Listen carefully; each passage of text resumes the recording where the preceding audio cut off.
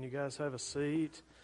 So glad to see you this morning. If it's your first time worshiping with us, we're so thankful that you're here. In the back of the seat in front of you, if you're in person, the back of the seat in front of you is a Connect card. And today we actually have a special gift for you in the lobby of the church. An East t-shirt we'd love to give you today if it's your first time with us. Just fill out that card with as much information as you feel comfortable with. On your way out today, stop by the Next Steps table, which you'll see those on your way out in front of the Next Steps banner. And just drop that card off with them, and they'll give you an East t-shirt. We're so thankful that you're here. We pray that God speaks to you today. If you're watching this online, the easiest way to fill out that Connect card and let us know that you're here is by clicking in the link in the description, and you can let us know that you're here, and we'll follow up with you this week and answer any questions you have. And so, we're so thankful to be able to get back together to worship. We are starting a new series called I Promise, God's Love Letter. And so, and growing up, I grew up with stories, love stories. There was a few in our, if you're older than me, there was a few Disney movies, but Disney figured something out by like the mid-'80s, that they could mass produce the same story over and over and over again. It's the same thing that's made Hallmark a lot of money, if y'all are familiar with Hallmark, Christmas stories, anyway. But I can remember growing up watching these Disney movies. They're all the same. It's just different setting, different characters. But it's the story of one beautiful, awesome, just incredible woman. Like there's always something different, unique about them. But they were just beautiful in their own way. And then there's this man or this prince or this whoever. Sometimes he's just a knucklehead, but like he pursues this woman. He sees her beauty, and he's willing to go to whatever odds, right? Whatever lengths to pursue her and to have her. He beats all kind of bad guys and all these things, right? This is the story that we've been sold over and over again. And in this sermon series, however, that we're talking about God's love story, we're going to be spanning the whole Bible and focusing on how God goes to crazy lengths in His love for mankind. He continues to pursue us, overcoming all obstacles and bad guys to win our heart. The difference is God's love for us is not based on our beauty nor based on anything good in us. Okay? That's the difference. We are not beautiful. We are not awesome. We are not perfect. But God continues to pursue us. God continues to pursue a partnership with us. And that's the difference. There's another difference. In our story, the biggest obstacle and the biggest bad guy is not a mythical sea creature who stands between God and us. It's not a evil stepmother who's locked us in a tower, right? The obstacle and the bad guy in the story that's separating us from God's love is us, our own sinful hearts. And so what I hope stands out to you as we study through 5 weeks of these partnership moments with God, what the Bible calls covenants. We're going to look through these 5 covenantal moments in the Bible to really see how much God loves us. And what you're going to see as we go through this love story is that the Bible tells us more about the heart of God than it does the beauty of man. All right? So today we're going to kick off that series by looking at the first time the word covenant comes up, and that is in Genesis chapter 6. So I'm going to read 3 verses. I'm going to pray. We're going to come back and talk about it, okay? Beginning in verse 5 of chapter 6. When the Lord saw that human wickedness was widespread on the earth, and that every inclination of the human mind was nothing but evil all the time, the Lord regretted that He had made man on the earth, and He was deeply grieved. Then the Lord said, I will wipe mankind whom I created off the face of the earth, together with the animals, creatures that crawl, and birds of the sky, for I regret that I made them. Let's pray together. Father, we thank you, God, that You've given us your word, God, to lead us and guide us, God, but mostly to teach us about who you are. And God, I pray that today as we've opened your word, that's exactly what happens, God, that we remove all the preconceived ideas and notions we had, especially about the story of Noah. And God, we would read it with fresh eyes today and see the merciful and loving God that's in the midst of it, Father. We thank you for this. We pray that you'd be with us and teach us to know you today. In Jesus' name, amen. If you grew up in church like I did, I'll speak to you first. If you grew up in church like I did, you grew up coloring pictures of a bearded, long, white, bearded man walking up a boat ramp with animals, 2 by 2, lined up behind him as far as you can see. This is the story of Noah. And even if you didn't grow up in church, you probably at least maybe heard about this wild story in our Bible that of a guy who builds a boat and animals follow him onto the boat, and God rebuilds the earth from everybody that was on the ark. And so here's what I want. It probably freaks you out a little bit. It's a weird story. I just want us to embrace that. Can we just, I know if you've grown up in church and it's God's word and it's holy, yes. But can we just all be honest, there are stories that freak us out a little bit, right? There are stories in the Bible that freak me out a little bit. I'm a pastor, still freak me out. This is one of those that can seem, it is, I'm just going to be, it's very dark and depressing to read the story of Noah as God floods the earth. But my goal today from the text is to show you that God's message in the story of Noah is not wrath and judgment. It is mercy. And so I hope that's what stands out to you today. Let's begin. If you're a note taker, point number 1 on your outline, man's mess. That's the first thing we see in the text, man's mess. All right, in those verses I read earlier, we see a bleak image of the world. Look at verse 5. When the Lord saw, what did he see? Human wickedness was widespread on the earth, and that every inclination of the human mind was nothing but evil all the time. Now, that sounds a little bit exaggerated, right? Like that can't be true. Right? We live in an exaggerated culture. We grew up using the word like and using lots of crazy over the top like a million times. You know, we say stuff, we exaggerate numbers and things all the time. But when we come to chapter 6, we look at verse 5, we say wickedness was widespread across the earth, and we immediately think, okay, how did it get that bad? But what you forget is that we're coming in the middle of a story. I mean, the Bible was meant to be read. The Bible wasn't meant to be read like this, right? Like flipping back and forth. But that's what we do. And we look in a different place every day, and we look for God's truth. The Bible was meant to be read from beginning to end. And every book was meant to be read that way. And so when you come to the book of Genesis and you start in chapter 6, as I'm doing today, so forgive me, we've got to talk about the first 5 chapters if we want to understand what's going on. And so we got to get this context of what's going on before this. Because chapter 6, we see everything is out of control. Let's figure out how we got there. Go back to Genesis 1 and 2. In Genesis 1 and 2, we see that God created everything. And He said that everything He created was good, including human beings. That's important. And these first 2 humans, though they were created good, they choose to defy God's plan. They did the very thing that He told them not to do. They doubted God's goodness and His care for them. This action was an effort to define for themselves what was good and what was bad. God said, here's what's good, here's what's bad. They said, we'll decide that. That's what they did. They chose to do. This was the first sin. And listen, eating fruit from the wrong tree does not seem like a big deal, does it? Because can we all just testify we've done a lot worse things than eating the wrong fruit? The first service did. Y'all are a bunch of holy people. Y'all haven't done nothing. First service was a bunch of sinners, okay?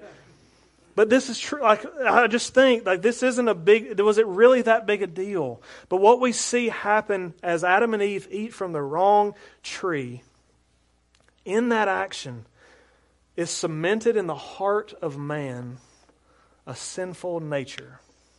That's the heaviness of the first sin. Not what they did, but what that meant. You see, Adam and Eve eat from the wrong tree, and then they have kids. And guess what gets passed on to those kids? Sinful nature.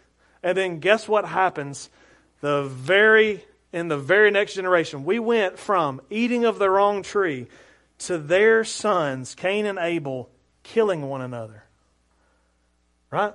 So we just see how quickly that got out of control. We went from eating the wrong fruit from the wrong tree to killing your brother. That's intense in one generation. That's intense. Cain got jealous of his brother and murdered him. The sinful heart wasn't overcome, but it allows the sin of the world to escalate.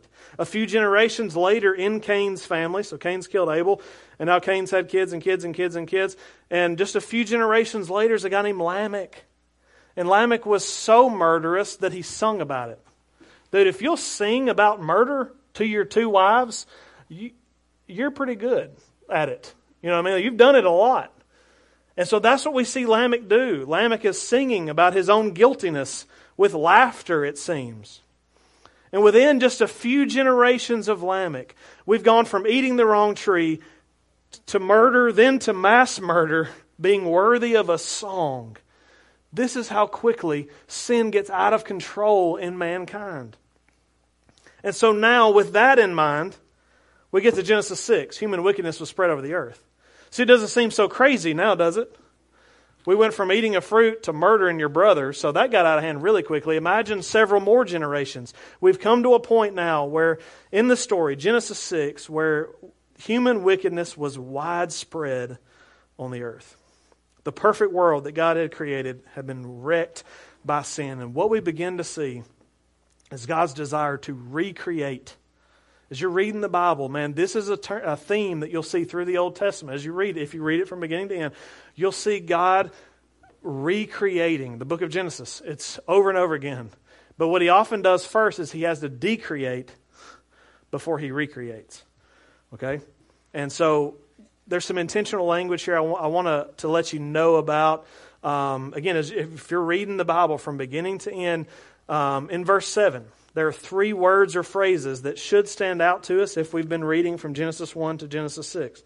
Verse 7 says this, I will wipe mankind whom I created off the face of the earth together with the animals, creatures that crawl, and birds of the sky. Three phrases there. Mankind, creatures that crawl, and birds of the sky. First off, the word mankind in the Hebrew is the word Adam. What does that sound like? Adam. That means Adam's real name was mankind. Wrestling fans from the 90s, 2000s. There's four of us. But anyway, more than the first service. They gave me 0. So glad you guys are hanging there with me. But it's only funny for those of us that know. But the back to your notes, Heath. Back to your notes. So Adam. Okay, so mankind is the first term that we see there. There are two other terms, though, that are important. Creatures that crawl and birds of the sky. Those are used in the same verse, okay? In verse 7, you know the last time they were used in the text? Genesis 1:26. Those three terms are used intentionally again. Let's look at Genesis 1:26. Let us make man in our image, according to our likeness. They will rule the fish of the sea, the birds of the sky, the livestock, the whole earth, and the creatures that crawl on the ground. So God says in Genesis 1:26, let us make Adam in our image. And what are they going to rule over? The fish, which we don't mention because you can't kill fish with more water, okay? But creatures that crawl and birds of the sky. That was the two things that Adam and Eve were called to rule over. It seems clear in Genesis 6, verse 7, that God is using those three terms very intentionally to point us back. Here's the deal. We often think, how bad was sin on the earth? Like how bad? It wasn't that sin was on the earth. It seems from the text that God's main issue with mankind was that we had abandoned what He said in Genesis 1:26, which was to bear my image. See, sin was rampant, but the issue was mankind had abandoned its God-given purpose to bear His image. God called mankind to have dominion over creation. I'll make a further point. God called man to rule over creation. What convinced Adam and Eve to sin? A beast of the field. A serpent, if you know the story. A serpent that they're supposed to rule over. They're supposed to listen to God and rule over the animals. What happened? Yep. They listened to a serpent and ruled over God, and overruled God, I guess we could say. Right? The whole creative order, sin flips the created order that God put in place for us. So there's something greater than just sin going on. Yes, sin was everywhere, but the accusation from God is that mankind has abandoned its God-given purpose. And that's why man is in a mess. And so God intervenes into the mess. In this intervention, we see God's wrath and His judgment, but I want to show you today that there's more to the story of Noah. Point number 2. I believe in the text we see God's mercy. We see God's mercy. I know that sounds crazy, but bear with me, okay? After we've just heard in verse 7 that God's going to wipe everything out. Verse 8. Noah, however, found favor with the Lord. Boy, isn't that word, however, a big word. I'm going to wipe out mankind. However, Noah found favor with the Lord. God was going to wipe everything out. We come to find out that that God asked Noah to build an ark, which He's going to use to keep Noah, his family, and some of every type of animal safe through the rains that God is going to send. We get to chapter 7, verses 1 through 5. The Lord said to Noah, "Enter the ark, you and all your household, 3 sons and their families, for I have seen that you alone are righteous before me in this generation. You're to take with you 7 pairs, a male and its female, of all clean animals, 2 of animals that are not clean, a male and its female, 7 pairs, male and female, of the birds of the sky, in order to keep offspring alive throughout the earth. 7 days from now, I'll make it rain on the earth 40 days and 40 nights, and every living thing I have made, I will wipe off the face of the earth." And Noah did everything that the Lord commanded him. So I got a dumb question, okay? Daryl argued with me there's no dumb question. How many of y'all really believe there's no dumb question? Daryl does, but he hasn't been in student ministry. If you've served with teenagers or you're a teacher, some of you guys are teachers in the room, you work with teenagers, there are dumb questions, I promise you. Absolutely dumb questions. But this is a dumb question. Who got on the ark? Who got to go on the ark? Those God wanted to use to repopulate with, right? Not to give you a whole biology lesson here, okay? Because there are little ears. But God needed a male and female, amen, to repopulate, okay? So that means that if there were a male and female tiger on the ark, guess what God wanted to be a part of His new creation? Tigers is the answer. Thank you. If God wanted, if there were mice on the ark, guess what God wanted to be a part of His new creation? Mice, right? If there were rabbits on the ark, and before they got off, there was a whole bunch of rabbits.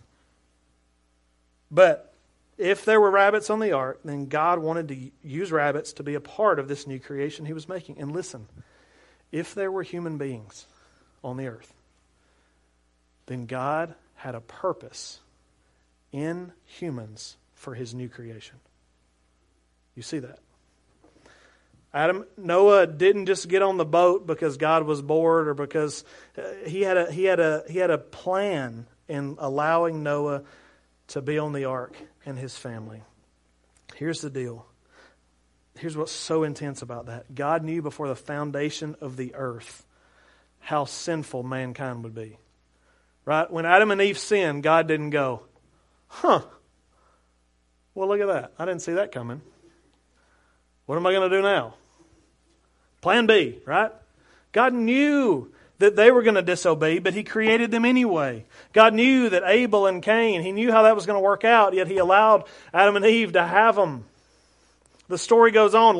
God knew Lamech was going to do what he did and sing about what he did, but God allowed him to be born. And here, God not only knew beforehand what was going to happen at the beginning of Genesis 6, that everything was going to be such a mess, He also has witnessed it with His present eyes. Right? He saw it with His future eyes. Not that God has more than one eyes, but God knew it was coming, but now it's actually come to pass. We've moved from eating the wrong fruit to nothing but evil thoughts and actions all the time. God was not caught off guard by that. He knew it was going to happen, but He chose to save humanity anyway. And restart. Church, we always look at the story of Noah and ask God and just question God, like, God, how could you continue to send rain as they were perishing? 40 days of hard, solid rain. How could you do it?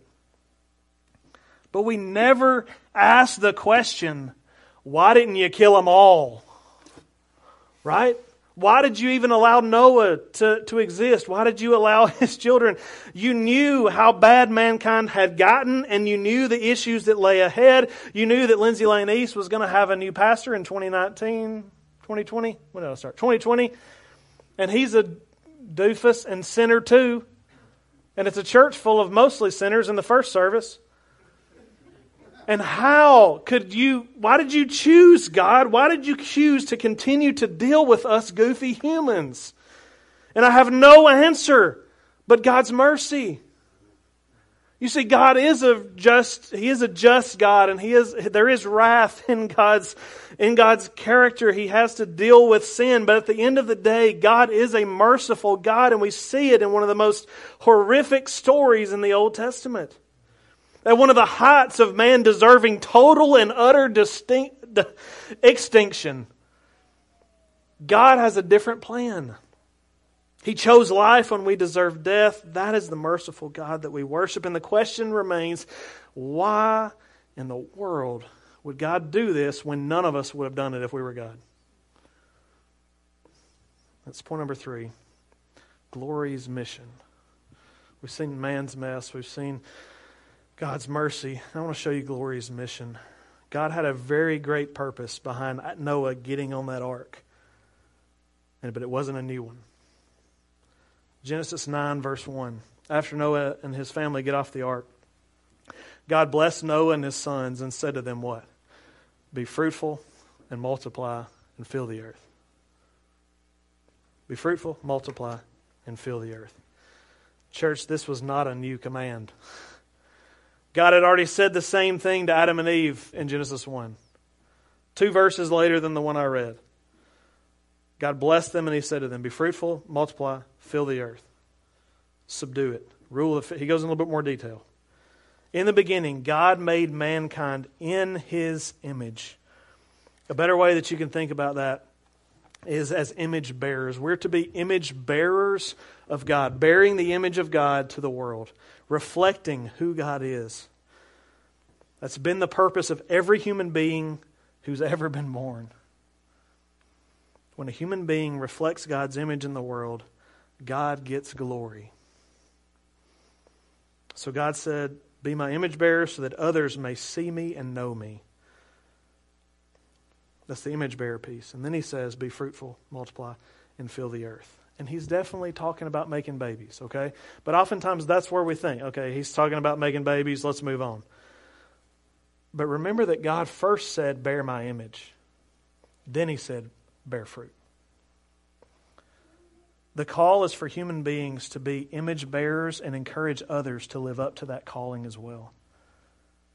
Whether that is by having children in your house and raising them up to love God, or raising somebody or speaking into somebody else's baby and teaching them through discipleship. People you work with, people in your family. The point remains the same.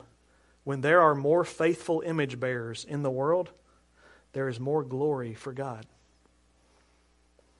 So after giving this game plan of multiplication to Noah, God actually makes a covenant. And covenant is a Bible word. It's not just a Bible word, but it's used in history as well of making an official agreement. Okay, we would shake hands, right? Shake hands, or write your name on a 12-page document or whatever, right? Sign your name, sign my name. That's what a covenant is, right? It's a handshake. So this is the way I like to view it. It's a handshake. It's, I'll do my part. I'll give you this, or I'll do this for you if you do that, right? Steve Thomas, he's going. He would love nothing more than Miami being the national championship next year. And if it happens, which it probably ain't going to do, but anyway, if it were to happen, right? I don't want to ask Steve because might be pressing a little bit.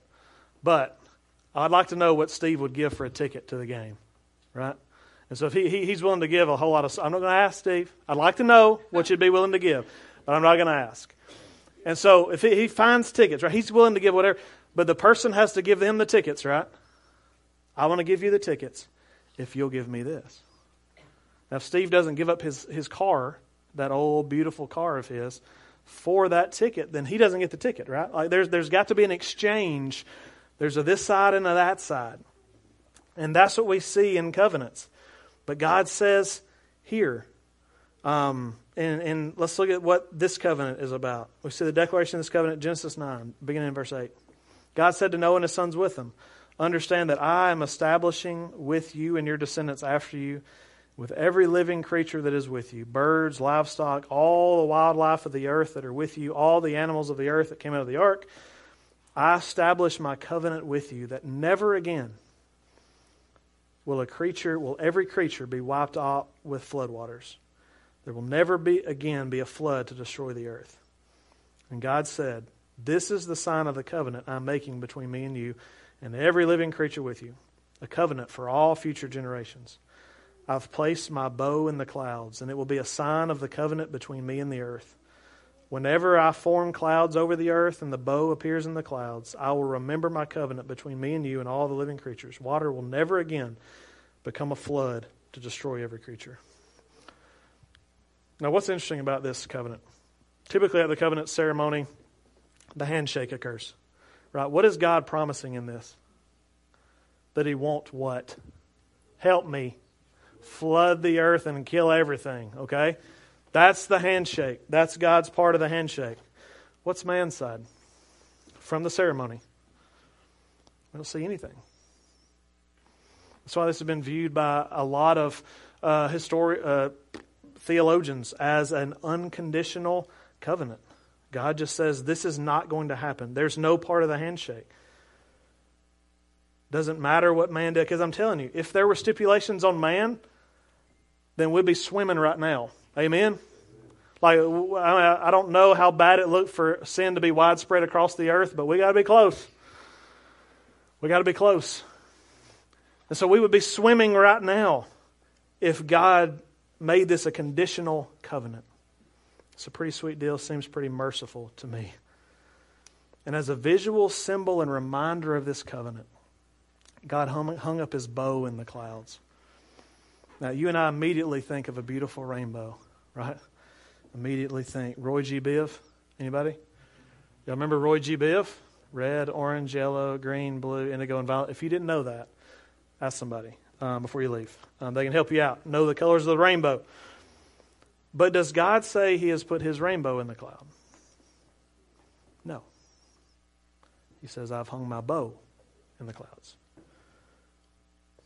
It's a term that's used of a war bow that would be used in battle.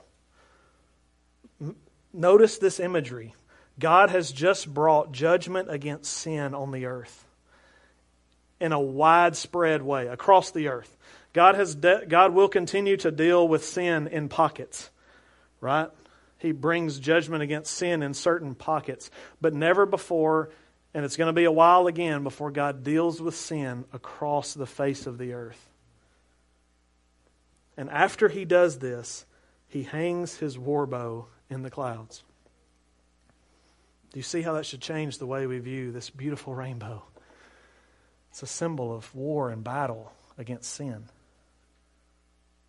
We have it's called a Jesus Storybook Bible. If you have kids, or even if you don't, Jesus Storybook Bible is an incredible little storybook we use with our kids, have since they were born. I recommend it, literally for all ages. As the author, she begins to speak of this story. She talks about that there in the sky, God hangs His war bow up, and she comments about the direction it's facing. Right? You ever thought about that? Like a rainbow isn't a soup bowl, right? Like up like this. It goes down like this, or it's not up. Anyway, you see what I'm saying? Right? It's going like this. Okay, I butchered that. This is what she says about it. No, God's war bow was not pointing down at His people. It was pointing up into the heart of heaven. So you see, God hangs this in the sky, the bow, as a reminder that the next time I deal widespread with every human being, the next time I bring judgment against sin, man will not suffer for it. Who did? Jesus. Into the heart of heaven the bow was facing. That Jesus himself would take on the punishment for our sin. The covenant God made with Noah and with all of us, it was an unconditional, because there was no way that we could earn what he was offering. We would have had 1 million floods by now if that were the case. But the Bible actually does speak of a judgment that is coming one day, ahead for all of us. There's a day in the future in which God will judge all of mankind again. The Bible tells us that he's going to separate everyone into two groups. One group that gets to experience never-ending pleasure in God's presence and glory, and a group that will never again experience God's presence. Total separation from the beauty and presence of God. Now, the reason I bring this up today is because Jesus, when he was on the earth, spoke of the story of Noah as he was looking forward to this judgment. He said that everyone, it's going to be just like, he says, it'll be just like in the days of Noah. Everybody's going to be doing their thing. You're going to be going to work, getting ready to watch the Super Bowl, right? Whatever. You're going to be taking care of your house. You're going to be cleaning. You're going to be watching your kids. You're going to be watching TV. You're going to be doing whatever it is you do. And then it will happen. Just like the rains began to fall in an instant, in the same way, Jesus says the coming of the Son of Man will be the same. Everybody's going to be doing their thing, and then it will happen. He tells those he's teaching about. He says, be prepared for this. The good news is, praise God, we don't have to build an ark. Amen? Because it took Noah like 100 years. Y'all don't realize that. It didn't take him a few days. Boy, been building that thing for 100 years. Anyway, we don't have to build an ark to make it through this judgment. We don't. There's nothing we can do, in fact, to survive this judgment. However, for the same reason God saved Noah through the ark, he wants to save you. We don't have time to make the argument, but it wasn't because Noah was without sin that God saved him. There are two things that are written about Noah that are the reason why God chose Noah for this. Verse 9, it ends with Noah walked with God. It speaks of his righteousness. It speaks of his being blameless. But we know that Noah wasn't perfect because as soon as he gets off a boat, he messes up big time. But what we do see is that Noah walked with God. That's a term that gets used of Enoch, who was a predecessor to Noah, and it got used of Adam before the fall, that Adam walked with God. He had a relationship. Noah had a relationship with the Creator God. And we know that relationship was accessible only by faith. Hebrews 11:7 in the New Testament tells us, by faith Noah, after he was warned by God about what was not yet seen, the floodwaters, and motivated by godly fear, you would have been too, he built an ark to deliver his family. And by faith, the world was condemned and became an heir of the righteousness that comes by faith. Noah became an heir of the righteousness that comes by faith. You see, any righteousness Noah had was not of his own. It was by faith. It was by faith.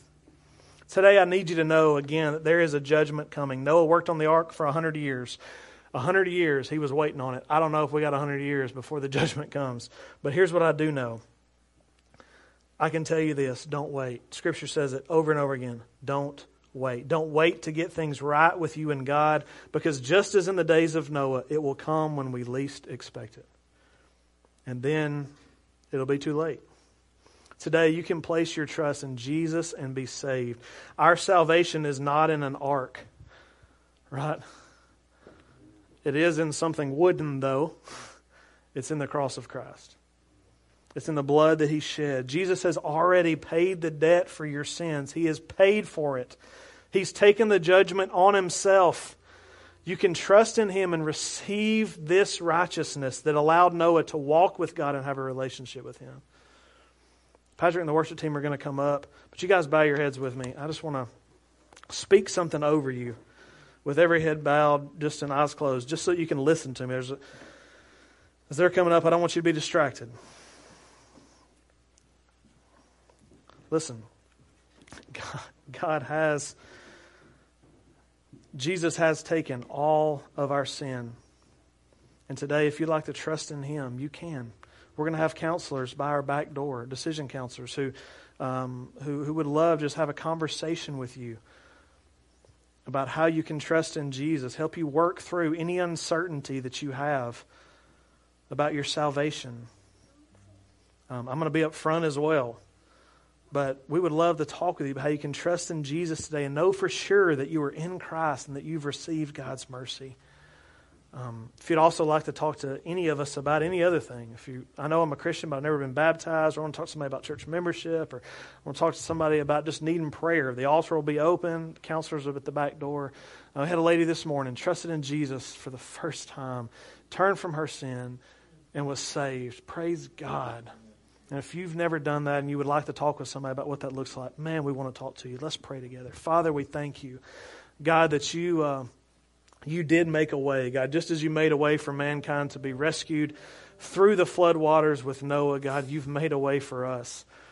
And God, I pray, God, that everybody here, God, those watching on live stream, God, those in the house today, God, those who listened this morning in the first service, God, I pray that we just ask the question, do I know? Am I confident that Christ has saved me by his blood?